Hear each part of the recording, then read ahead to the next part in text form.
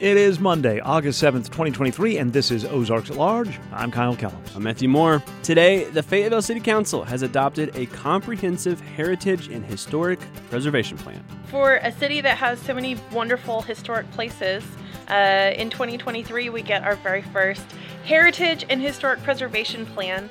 So this is our guiding document for the next 5 to 10 years on what kinds of activities we'll be undertaking to do historic preservation in Fayetteville. Plus, we listen again to Prior Center archives focused on climate change, reporting done more than 20 years ago. It turns out that the Arctic is sort of the mirror to the Earth. All the computer climate models, all the theories predict that whatever's going to happen to the rest of the Earth will happen first and to the greatest extent in the Arctic. First, the news from NPR.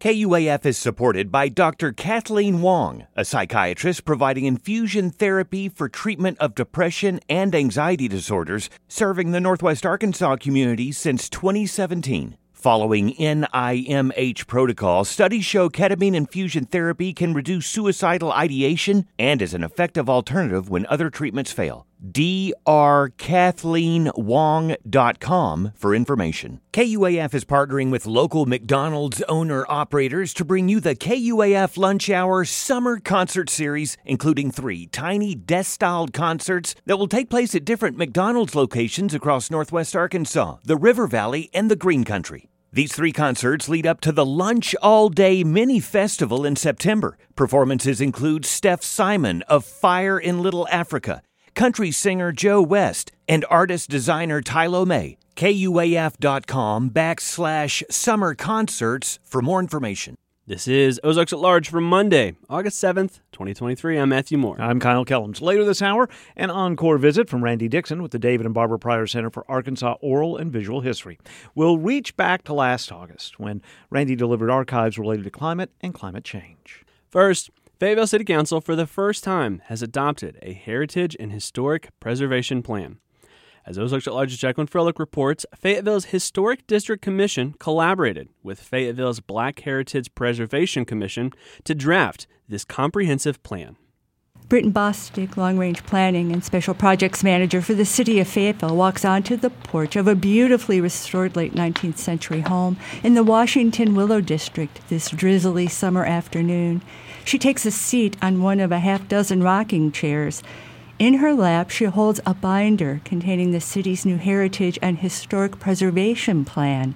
Yes, so for a city that has so many wonderful historic places, in 2023 we get our very first heritage and historic preservation plan. So this is our guiding document for the next 5 to 10 years on what kinds of activities we'll be undertaking to do historic preservation in Fayetteville.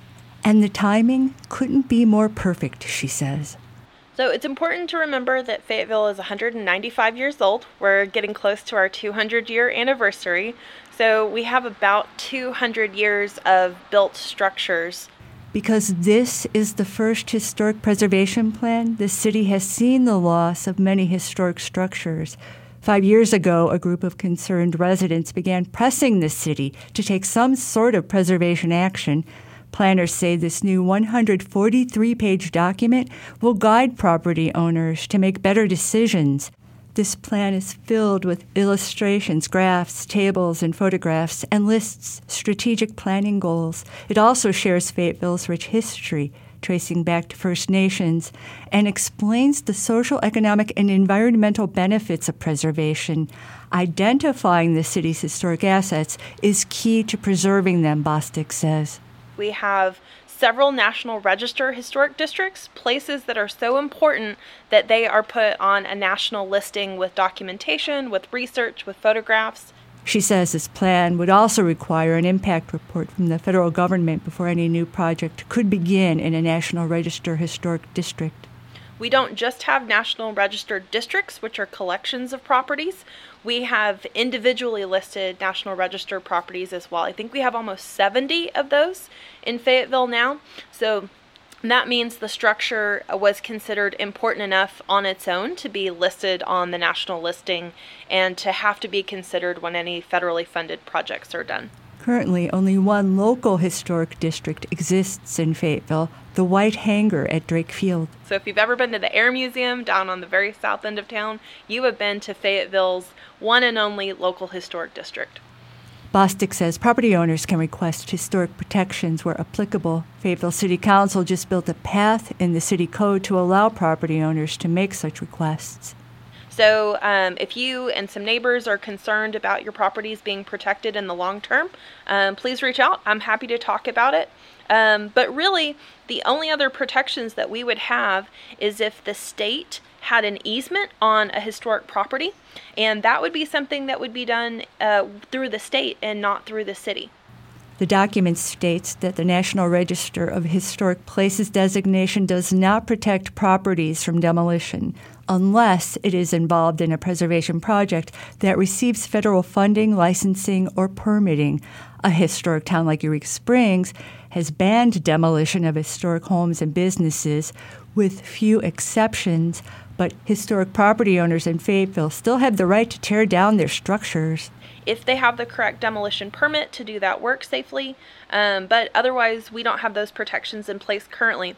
And part of the reason for that is not every community wants those protections, and Fayetteville's made it pretty clear in the past that they're not looking to have those. The plan does not require special permits for new paint colors, new window installations, or renovations for historic property owners.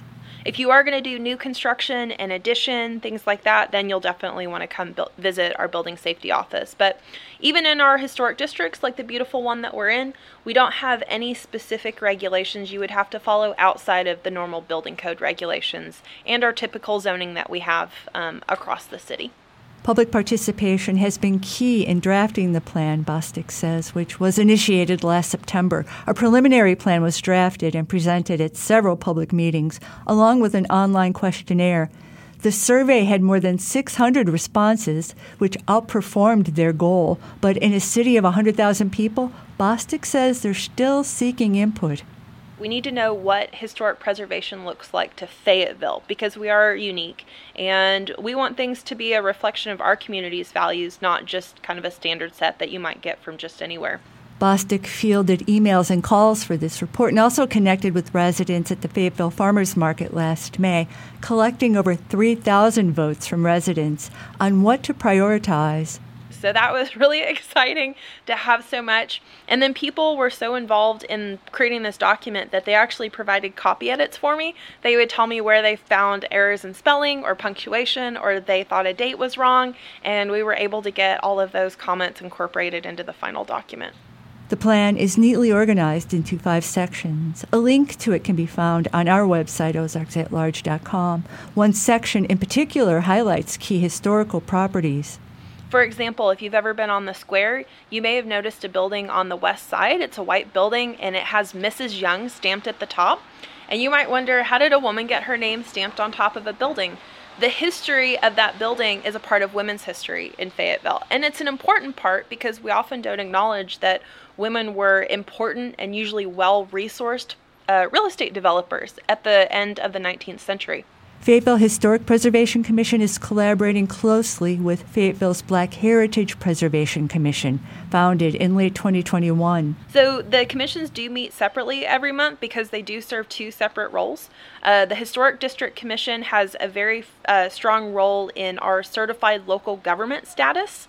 We have to have a qualified Historic District Commission in order to be eligible and be in good standing with the program. That's how we get some really amazing grants to do historic preservation work. And then the Black Heritage Preservation Commission focuses on elevating and highlighting and celebrating Fayetteville's Black heritage, the sites and people who are part of that very specific cultural heritage and history in Fayetteville. Fayetteville's original African American community first settled in southeastern Fayetteville, where many descendants continue to reside, in the forested Spout Spring neighborhood in particular, situated in a valley below the historic courthouse that was first settled by emancipated African Americans after the Civil War. DeAndre Jones, Fayetteville City Council member, Ward 1, and council representative to the Black Heritage Preservation Commission, says their mission is to accurately record the city's Black history and document both existing and lost cultural assets. For example, he says, the commission met late last month to discuss Henderson School. The school was founded in 1866 and accommodated young black children in the community during segregation. The conversation is still unfolding. However, we did mention the historic black churches, the historic St. James and the St. James Methodist Church, which, by the way, is the longest standing African-American church in Fayetteville. And then there are some homes. There are some homes that individuals, of course, lived in, and unfortunately, many of those homes don't exist. But those structures that do exist, we're certainly wanting to highlight them. Jones says the commission also plans to document historic black-owned businesses, as well as places like the Yvonne Richardson Community Center, built in 1996 to serve black residents in the area. And you know this, how important it is for our community to be represented and the history be told accurately. And history not only being told, but also being recorded and also being made available to the public in a manner in which we are hoping to do, and that's, of course, establishing a historic district in South Fayetteville. Under diversity, equity, and inclusion historic preservation parameters, some of the first LGBTQ plus heritage sites in Fayetteville will also be documented. Again, City Historic Planner Britton Bostic. Those places don't always last. Sometimes the places change, or they're remodeled, or they might even be demolished, but it doesn't mean those places are not important to the memory of that part of our community and their cultural identity. Bostic says this ambitious, newly adopted historic preservation plan was made possible with grant support, with the City Council giving $20,000, part of a matching grant of $50,000. I mentioned that the Historic District Commission is important for our certified local government status. That status helps us to apply for grants every year, and we were able to get a $50,000 grant through having that status and having that relationship to do this project.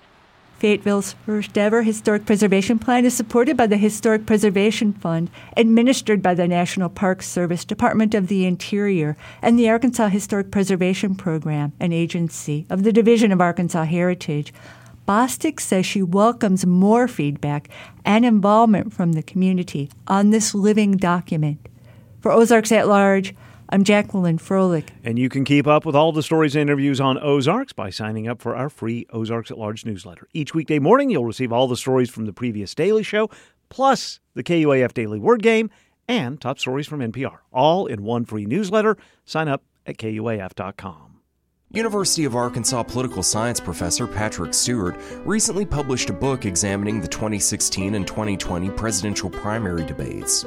The book focuses on the role played by the studio audience during debates through their applause, cheering, laughter, and booing of candidates, and how this affects reporters and everyone watching at home. Our debates are the one time during the electoral cycle that we're able to take a look at our candidates and get an unbiased look at who they are. They're not stage managed, they aren't preformed, they aren't already edited into a specific sort of marketing brand during the debates. We get to see them and how they react to questions and to comments in real time. You can hear more in the latest edition of Short Talks from the Hill. Listen at KUAF.com, at arkansasresearch.uark.edu, or wherever you get your podcasts. This is Ozarks at Large. I'm Matthew Moore. I'm Kyle Kellums. The effort to place a possible repeal of the Arkansas LEARNS Act in front of voters did not get enough signatures. Arkansas Secretary of State John Thurston says the campaign was at least 978 valid signatures shy of the required number. He says the group collecting signatures, Citizens for Arkansas Public Education and Students, also fell just short of the now required 3% representation of voters in 50 different counties. Arkansas Children's will use its largest donation ever to further expand its Northwest Arkansas services. The Willard and Pat Walker Charitable Foundation announced at the annual Gala of Hope that it was giving its largest single gift ever, $25 million, to Arkansas Children's. Marcy Doderer, the president and CEO of Arkansas Children's, says half of the gift will be used to expand the Springdale Hospital to be able to treat more children with serious diagnoses and injuries. So in order to do that, though, we need more space, we need different equipment, we need more providers and more people. So the expansion isn't just square footage, it's also expansion of the team members adding a lot of new employees to the team over the next few years, and very specifically recruiting more physicians. Mandy Mackey, the executive director of the Willard and Pat Walker Charitable Foundation, says the gift continues the legacy of Pat Walker. Mackey says Pat Walker was a huge cheerleader for the children of the state. It didn't matter if they were children in her neighborhood, her own grandchildren, children at her church. She really cared. Pat really cared about the children of Northwest Arkansas. And she was a big supporter of Arkansas Children's in Little Rock and was excited about the plans for Arkansas Children's Northwest. In honor of the gift, the Arkansas Children's Northwest Campus will be named the Pat Walker Campus. We'll have more about the gift and the expansion plans on tomorrow's edition of Ozarks at Large. The CDC is warning that COVID-19 infections may be seeing another rise this summer, reporting that nationwide hospital admissions rose in July by 12%. 700 new cases of COVID were reported in Arkansas last week, with 15 new hospitalizations. The Washington County Jail also reported last week that 42 detainees tested positive. Dr. Robert Hopkins, a professor of internal medicine pediatrics for the University of Arkansas for Medical Sciences, says it's hard to know the true number of infections currently. The challenge that we have is that testing is at a far lower rate than it has been also. Part of that is that, home tests is not reported, but I think many have gone down the route and said that, I've heard, well, the pandemic's over. I've heard it's not an issue. And I think that's at least somewhat a limitation that is skewing our data. Hopkins also says that mass immunity may be waning, in part because of less frequent testing and lower vaccination rates. He says if you're experiencing cough, nasal congestion, fever, or achiness, you should be tested for COVID.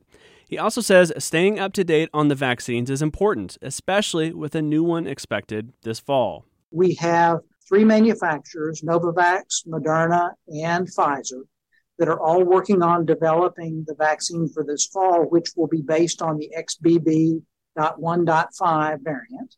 Once the initial trials are done, FDA will evaluate it and approve its use. And then sometime later on this fall, late this month or in September, the Advisory Committee on Immunization Practices will make recommendations on use of that vaccine.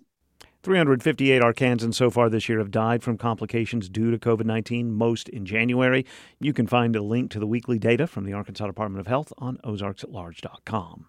Last week, a lawsuit was filed in U.S. District Court in the Eastern District of Arkansas to block Act 629, which broadly bans the growth, sale, and possession of several Delta THC products. The plaintiffs in the suit claim the law conflicts with the 2018 federal Farm Bill, which legalized agricultural hemp across the U.S. Abden Metazadigan with Hall Booth Smith in Little Rock is among 5 attorneys challenging Act 629. The law is unconstitutional because it violates preempted federal law and because it is so poorly drafted that a person of ordinary intelligence would have a very difficult time understanding what the law even means. He says Arkansas lawmakers could have specifically banned sales of Delta THC products in Arkansas. He claims the law criminalizes Arkansas's hemp industry because Delta THC products are synthesized from hemp. The law will destroy farming in Arkansas because overnight it turned farmers into felons, partially, in our view, because the way the law was drafted. It would even go so far as to make CBD itself illegal. Under Act 629, CBD, another common ingredient in cannabis that is not intoxicating, as well as medicinal CBD, can be seized by law enforcement. U.S. District Court Judge Billy Roy Wilson has until tomorrow, August 8th, to respond to the lawsuit's motion for a temporary restraining order. 14 states so far have banned or limited sales of Delta THC products. It turns out that the Arctic is sort of the mirror to the Earth. All the computer climate models, all the theories predict that whatever's going to happen to the rest of the Earth will happen first and to the greatest extent in the Arctic. This is Ozarks at Large. Happy Monday to you, Randy Dixon. Thank you. Same to you, Kyle. Randy is with the Pryor Center for Arkansas Oral and Visual History. What did we just hear? Well, that was actually an interview from 25 years ago. I can't believe it's been 25 years. But that was a scientist with NOAA, the National Oceanic and Atmospheric Administration, 25 years ago, I went to Barrow, Alaska. You cannot get much further. No, that is the highest point in America. Yeah. It's about 350 miles above the Arctic Circle. And we went in January, and it was cold. But, all right, you think about it, 25 years ago, I took our chief meteorologist, Ned Permy, up to do a series of reports on what was new at the time, global warming. And like I said, we went up in January. It was really cold. Well, we get off the plane, get in the car, and this was the forecast that we heard on the radio. Elsewhere, mainly north winds 10 to 20 miles per hour. Temperatures falling to between 10 and 20 below. Tonight, continued quite windy in Adigan Pass with blowing snow and wind chills to 80 below. You know, the first few seconds you go, well, okay, that's cold. But then you hear about the blowing snow and the wind chills, and you go, oh, that's 80 deadly. below. Yeah, that's deadly. Yeah, and I'm thinking, why are we here? It was your idea, though, right? Yes, it was. So anyway, we get up there, and we'll get into some of the challenges we had. But here's just a snippet of an on-camera portion of Ned Permy's report. It's 12 noon, just before sunrise at the Arctic Circle. Wind chill factor, I can't describe it, 60 below zero. And everything behind me looks like a big snowfield. It's actually water. It's the Arctic Ocean, and I'm standing on it. And you can 9 months out of the year. On the ocean. Yeah. Standing on the ocean. At that time, at least, you could do 9 months a year. Yes. Yeah, I mean, and the only way you could get there is fly in. You couldn't go by water because there was no water. It was all frozen over. But, you know, this being 1997, the idea of global warming was fairly new. So we wanted to show, you know, the work and the research that was going on up there. And also what their studies would affect the weather down here in Arkansas.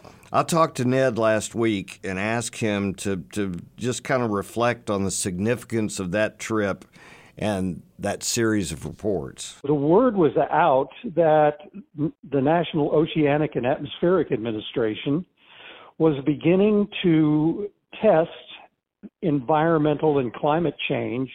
And the one place that they were looking to test this was in the Arctic regions, because in the Arctic regions, that's where you really start to see if there's a shift or a change in ice production, ice manufacturing, whatever you will, whether there's change from year to year in the ice belt in the Arctic Circle area. It's not a trip you forget, is it? Oh, no. No. So how long were you there? We were there just about a week. But, you know, it took pretty much 2 days of travel to get there because we had to fly Little Rock, I believe it was to Denver, to Seattle, to Anchorage, to Juneau, and then a small plane up to Barrow. So it was quite a trek. So when you are there, after you've arrived there, what do you do? Well, first of all, we got checked into the only hotel, which was called the Top of the World Hotel. And I had been in contact with these NOAA weather people. They had 2 stations up there, but we spent the day at the main weather bureau in Barrow with the station chief, and his name was Dan Enders.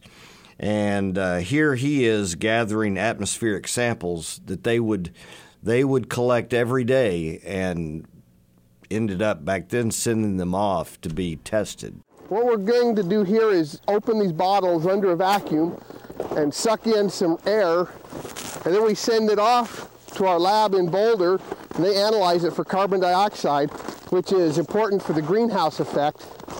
And the greenhouse effect is what may determine how hot the temperatures get. It's sort of like throwing an extra blanket on your bed at night to stay warm. Again, this is from work you did 25 years ago, 1997. You're talking about climate change and global warming. And you're talking to this fellow who works for NOAA. Right. And so we wanted to know what he was doing there and what kind of effects it might have in the future. In the early 70s, it was decided that with all the increasing carbon dioxide in the atmosphere and the increasing methane and the increasing freons, that something needed to be done to measure how these levels were changing. And the Arctic is an ideal place to measure these changes. A lot of the computer programmers decided that the Arctic was like a mirror to the rest of the world as far as climate. What happens to the rest of the world will happen here first and to the largest extent. Increased carbon dioxide will lead to an increase in the greenhouse effect, which is the warming, because the carbon dioxide gets into the atmosphere and builds up. It lets the sunlight come in and warm the earth up, but it will not let the heat escape back out. And that warms up the atmosphere, which warms up the earth, melts the ice cap. We'll have rising sea levels. Plants will probably end up growing further north than they used to. Arkansas probably won't be able to grow the kind of crops they grow now. Cotton's big there. Cotton may end up being grown in Kansas and Michigan. Arkansas may end up being in the banana belt if these increases happen the way some people predict. I know that in preparing this week's Pryor Center profiles for us, Randy Dixon, you called back that station in Barrow where you were 25 years ago. Yes. Now, Dan has retired, but I did talk to the current station chief. His name is Brian Thomas. And so I wanted him to kind of update me on what's happened since we were there 25 years ago. The changes are accelerating in that back when you spoke to Dan, there was still a lot of speculation about what climate change was going to be like, right? And what the science was pointing toward as possible consequences or possible conditions that would be caused by what we're observing if the trends were to continue. And what we're noticing now is that this is in it. We're in it, right? This is happening now. The changes that were sort of predicted or considered to be likely, they're happening, right? We have much reduced sea ice, and when we have less sea ice, then we have more ocean heating, right? And then this is a positive feedback where the warmer ocean then has less ice in it, and so then it warms faster. And so warmer ocean, more energy in the ocean, then gives more energy to the atmosphere. So you have more energy in the ocean for storms, more energy in the atmosphere for storms. In general, we have more erosion on the coastlines here in Alaska and Arctic than we have in the past. So there's definitely things that we can see happening right now. So you've seen it firsthand. We do, and we've seen it. We've seen it now for years, right? This is not a new thing. This is something that we've been seeing, and it's not something that is very surprising in terms of the science pointed toward it, but living it, and seeing it happen is different. 1997, 25 years ago, was before An Inconvenient Truth, that film by Al Gore. Yeah, almost 15 years. Wow. So it came out almost 10 years ago, but we were there long before that. So when it came out, have you seen it? I have. I saw it when it came out, but I haven't seen it since. It's pretty scary. Yeah. So, let's just listen to a clip from, Al Gore. It won an Academy Award, and here's a little bit from An Inconvenient Truth. The Arctic is experiencing faster melting. If this were to go, sea level worldwide would go up 20 feet. This is what would happen in Florida. Around Shanghai, home to 40 million people. The area around Calcutta, 60 million. Here's Manhattan, the World Trade Center.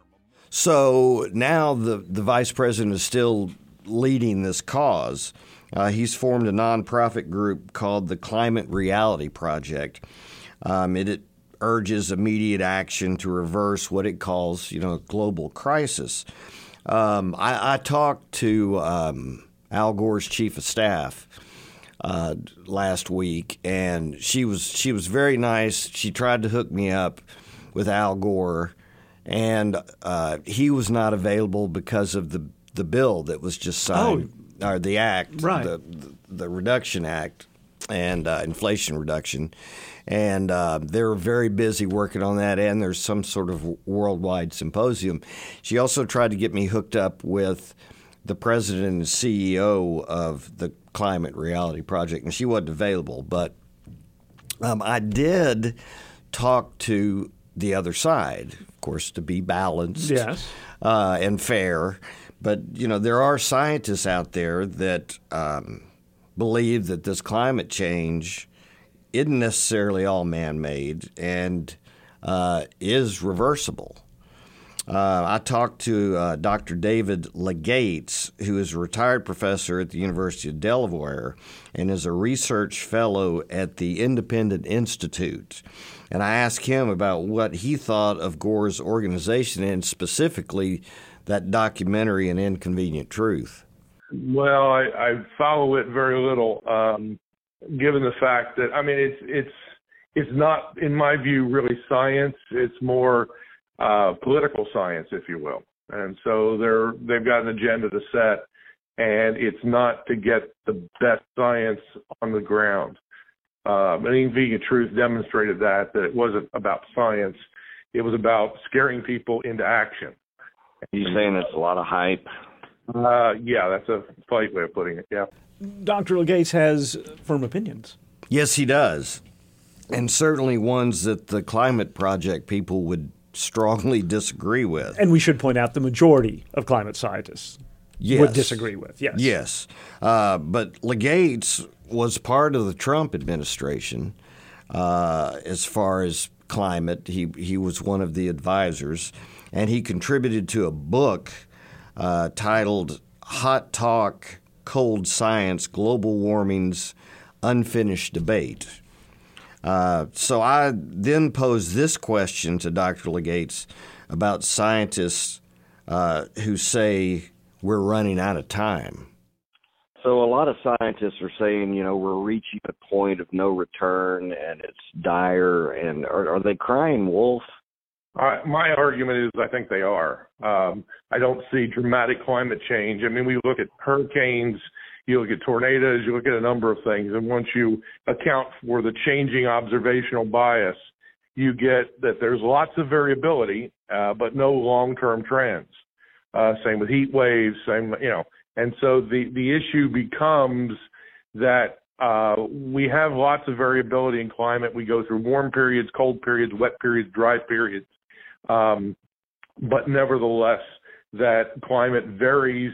We happen to be in a warmer period right now, in part due, as I said, to human activity through land use change, through carbon dioxide effects, but also the sun has become a little more intense, and so it's part natural, part human-induced, but not disastrous and not heading towards this somehow magic tipping point that we get to a place where we get a runaway fireball Earth.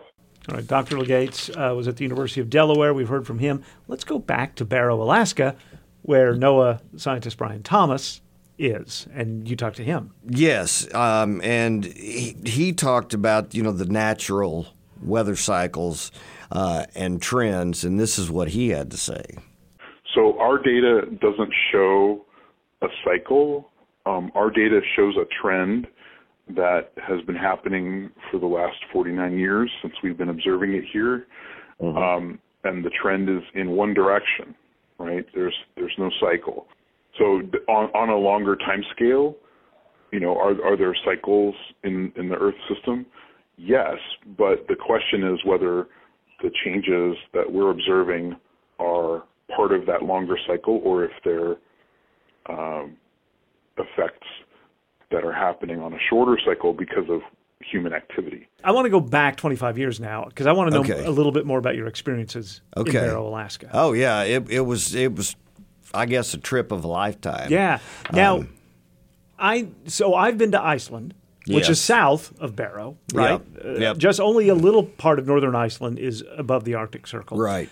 And I went in the summer when it never got dark. You're there in January in Barrow. Did you ever see light? Well, a little bit. It was light about 2 hours a day, but it was like dusk. And I had this horrible experience on the flight from Juneau to Barrow.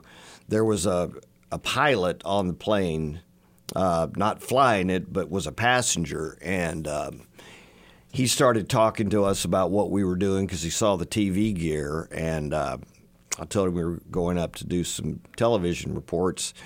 And he said, well, good luck with that because it's dark 24 hours a day up there right now.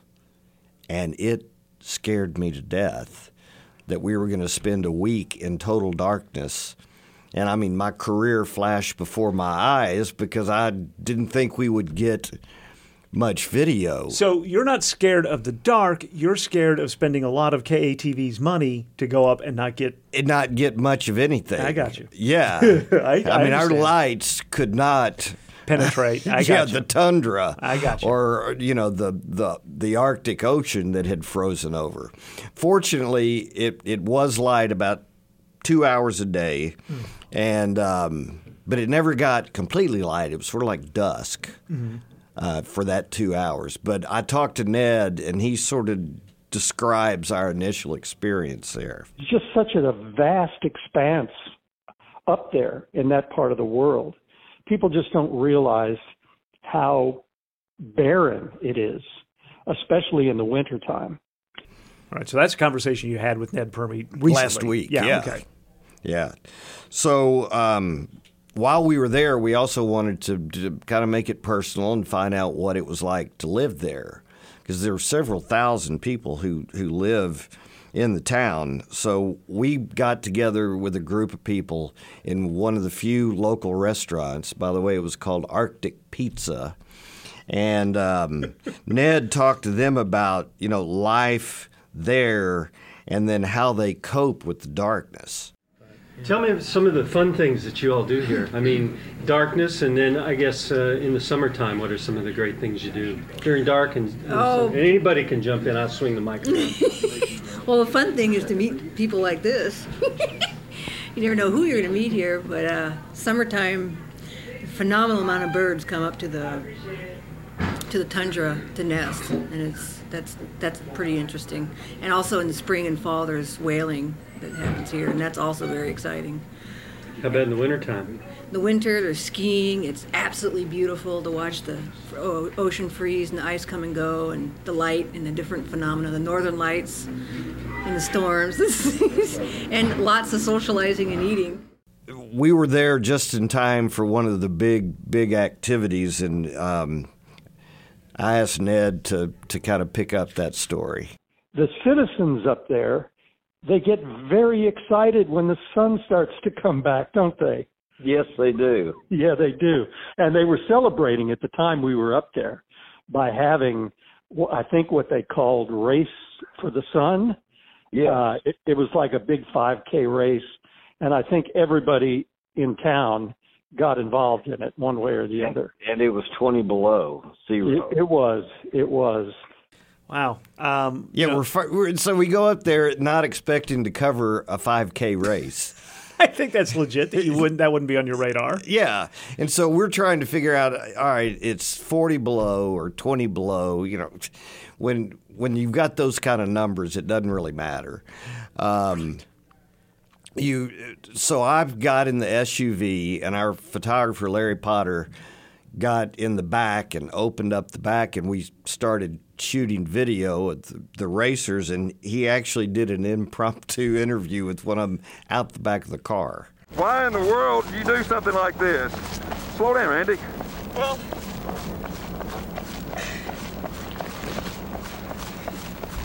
I don't know. If you're a runner, I guess you have to run when you can. And for the most part, it's not so bad. My feet get kind of cold, and so do my hands. I love this guy. He's like, it's fine. Well, my hands get cold, my feet get cold. Yeah. And I mean, horrible. he was bundled up. They were all bundled up. They'd have to, I mean, you have to be. Yes. It's dangerous if you're not. Right. Okay. But I remember the signs all over town that said, beware of polar bears. And it says, do not leave children unattended. Oh, my God. Yeah, so I mean, they're just polar bears wandering around. They were telling me that a guy had gone out on an ice, what are they called? Flow? Jet ski type thing. But that sounds horrible. Well, but he had gone out and they never heard from him again. They found his jet ski and they assumed that a polar bear had chased him down and grabbed him off of it. Oh, my. Yeah. God, I never want to go to this place. Yeah. A couple other little trivial things. Liquor is outlawed there. Oh, I'm out. The polar bears had me reconsidering, but if liquor is outlawed, I am not going to Barrow, Alaska. And there's the Aurora Borealis. Now that. Did you see the Northern Lights? Yes. Oh, my and goodness. we, I would always travel with my Nikon. And, 25 years ago, I was shooting film. Mm-hmm. There weren't digital cameras.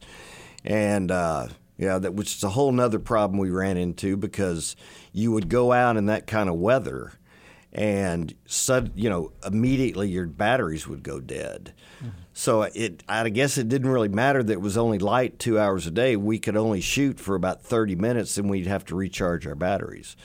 But I really wanted a picture of the Aurora Borealis. You got all that way. Yeah, and, you take a time exposure, but we also wanted to get video.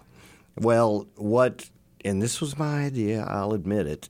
It was really stupid, but Ned will tell the story about what we did our last night there. What we wanted to do was to go out and see the Aurora Borealis firsthand ourselves. And so we left the hotel not really thinking about the ramifications of it, but we left at night and we began driving to get away from the lights of town so that we could see it really, really well. And so we kept driving and driving and driving, and I don't know, we probably didn't go that many miles, but the thing is we were just in such an abandoned wasteland area. And like you said, signs out there, beware of polar bears. Well, what I realized, and I remember that I was the one that said this, while you and our photographer, Larry Potter, were in the car with me, and we were driving away from town, and it was like 60 below zero. And we got to the point where we could see the Northern Lights, the Aurora Borealis, really well. And we wanted to stop the car and begin to film and to photograph. But I realized if you shut this car off and it does not start again, we're dead. Mm-hmm. I really believe that that could have been our demise. I have to say, Randy Dixon, I'm glad that Ned Permy knew you at that stage in your career where you could convince him to go do these things. I'm glad I know you at this stage where you just come to my studio. And I'll say to heck with it. I'll stay home and watch it on TV. Yeah. Wow. But I got a great picture. There you go. And, it ended up being a really great trip and a great series of reports. It was very informative, and I... Not to brag, but I think it was kind of cutting edge to do it back then. Well, yeah. So, would Ned do his forecast live from there? Would No. you use a sound? Okay, so you just recorded everything and brought it back. Right. Okay. Right, and we did several weather-related things over the Gotcha. years. We studied lightning. We went out to New Mexico. We studied wind at, I think, Texas Tech. So okay. Ned did a lot of things other than stand in front of a chroma key wall. I like it. Thanks so much for sharing this. No, I loved it. Thanks. Yeah. Thanks for letting me, take a stroll down memory lane. This is better than a slideshow, I got to tell you. Randy Dixon is with the David and Barbara Pryor Center for Arkansas Oral and Visual History. You'll be back next week? Yes, sir. Tomorrow on Ozarks at Large, we're already thinking about elections, in part because there's a chance your name could be removed from the voter roll this year before the next election. And you walk in and you may be feeling a little nervous or intimidated anyway, and then they go, nah, you're not on the list. I mean, that's, people may never come back if that happens. We'll hear more about voter roll maintenance in Arkansas and some of the inconsistencies of the process tomorrow at noon and at 7 p.m. on 91.3 KUAF. From Little Rock, I'm Stephen Cook with Arkansongs.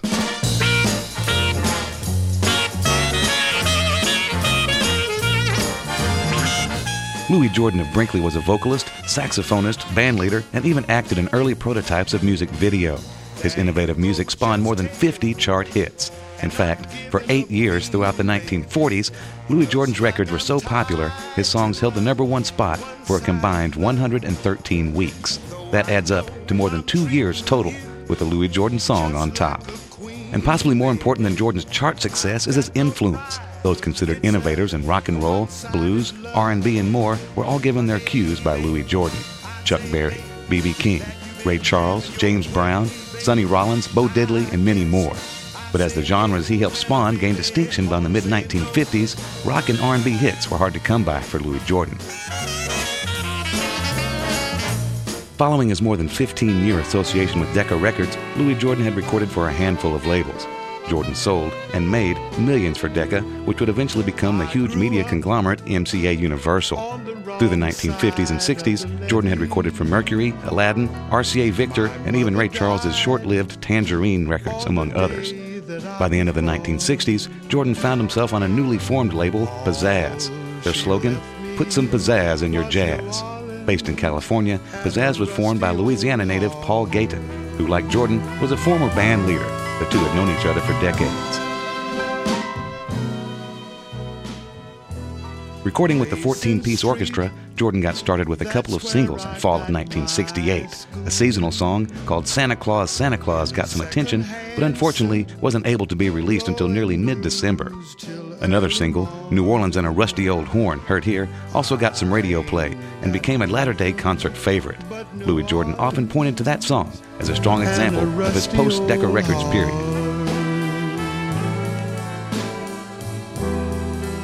Somewhat confusingly, Louis Jordan's full-length Pizzazz album is called One-Sided Love, Then Sock It To Me, an apparent reference to the opening songs on either side of the album. Sammy Davis Jr. wrote the album's liner notes. Davis doesn't mention it, but he got his first breaks in the music business as opening act for Louis Jordan when Davis was dancing with the Will Maston Trio. Davis does in his notes call Louis Jordan possibly the greatest hitmaker of all time and the original soul brother. Martha Jordan, Louis' wife, appears on the album as she sang and danced in her husband's stage show. They married in 1966. Ironically, Martha had been also romantically involved with Sammy Davis Jr. at one time, and in her 2005 autobiography says Davis asked her to marry him, but she said no. Davis doesn't mention any of that either. Martha Jordan is also featured on the album cover with Louis, both dressed in traditional Oriental garb, in apparent reference to the song Sock It To Me and Jordan's recent tours through Asia and Japan. You can hear some of the pair's routine here on the song I'll Get Along Somehow. We went to Vegas and you had an 8-spot keno for 25 grand. You added me 2 bills and sent me home. I didn't see you no more until you got broke, and then you wanted the 2 bills back. But now, baby, stop singing the blues. I should never have gone down to Arkansas and got you out of that cotton patch. I got a name that everybody knows. Sock It To Me. Sock It To Me. In terms of album sales, none of the effort did much good. Santa Claus, Santa Claus became the song with the most chart action, but because of its seasonal nature, didn't even make the album. New Orleans and a Rusty Old Horn became a latter period favorite of both Jordan and his fans. And Jordan's version of the instrumental song Bullet may surpass the one found on the 1968 original film soundtrack by Lalo Schifrin. Louis Jordan later complained that the 3 different musical arrangers on the album each wanted him to sing in a different way. They wouldn't let me sing like I wanted to sing, Jordan said. That's not the way to treat an artist, so it wasn't really successful. Paul Gayton retired in the 1970s, and Pizzazz Records folded.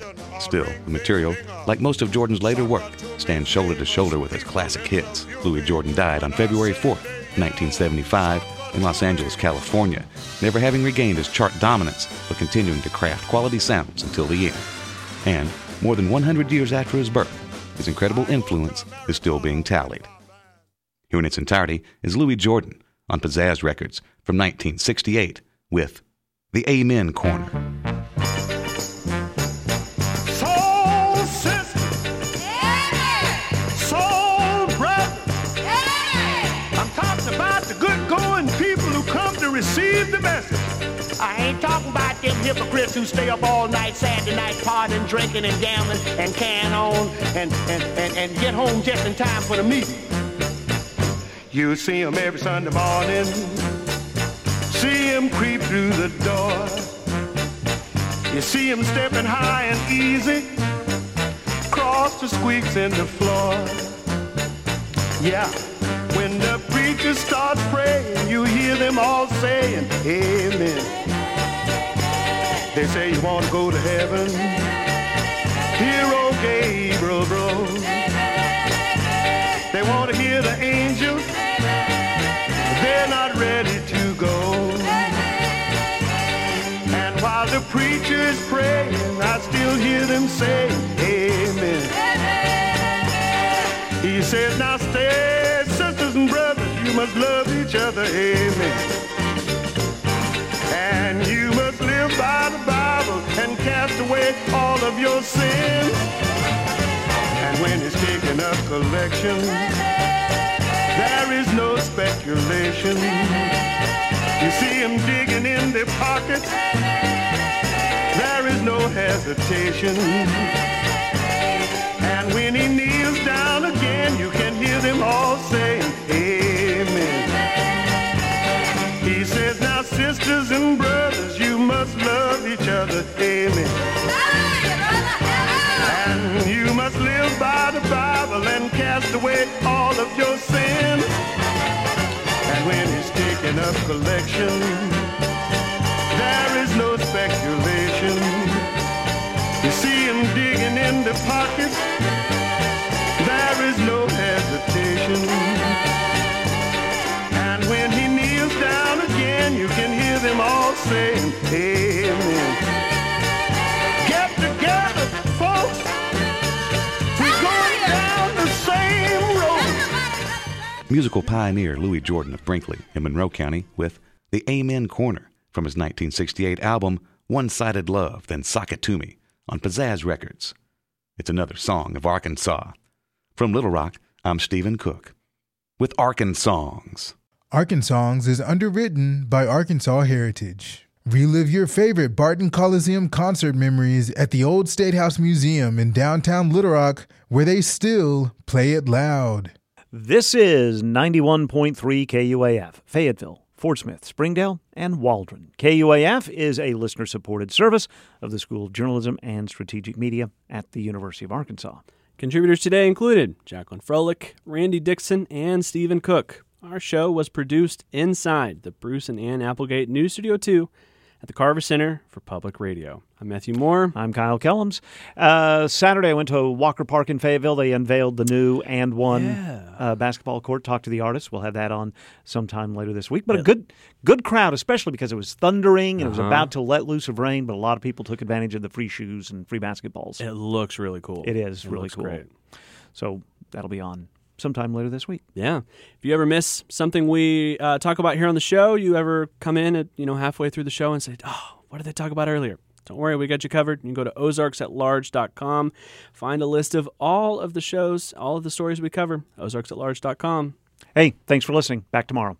KUAF is supported by Butterfield Trail Village, a premier Northwest Arkansas retirement community catering to active lifestyles and resident well-being, offering a variety of amenities and living options, including apartments, cottages, and village homes. ButterfieldTrailVillage.org for more. Crystal Bridges Museum of American Art presents Annie Leibovitz at Work. This exhibition includes the photographer's iconic pictures from Rolling Stone, Vanity Fair, and Vogue, as well as new portraits made just for Crystal Bridges. Annie Leibovitz at Work opens September 16th. More at crystalbridges.org.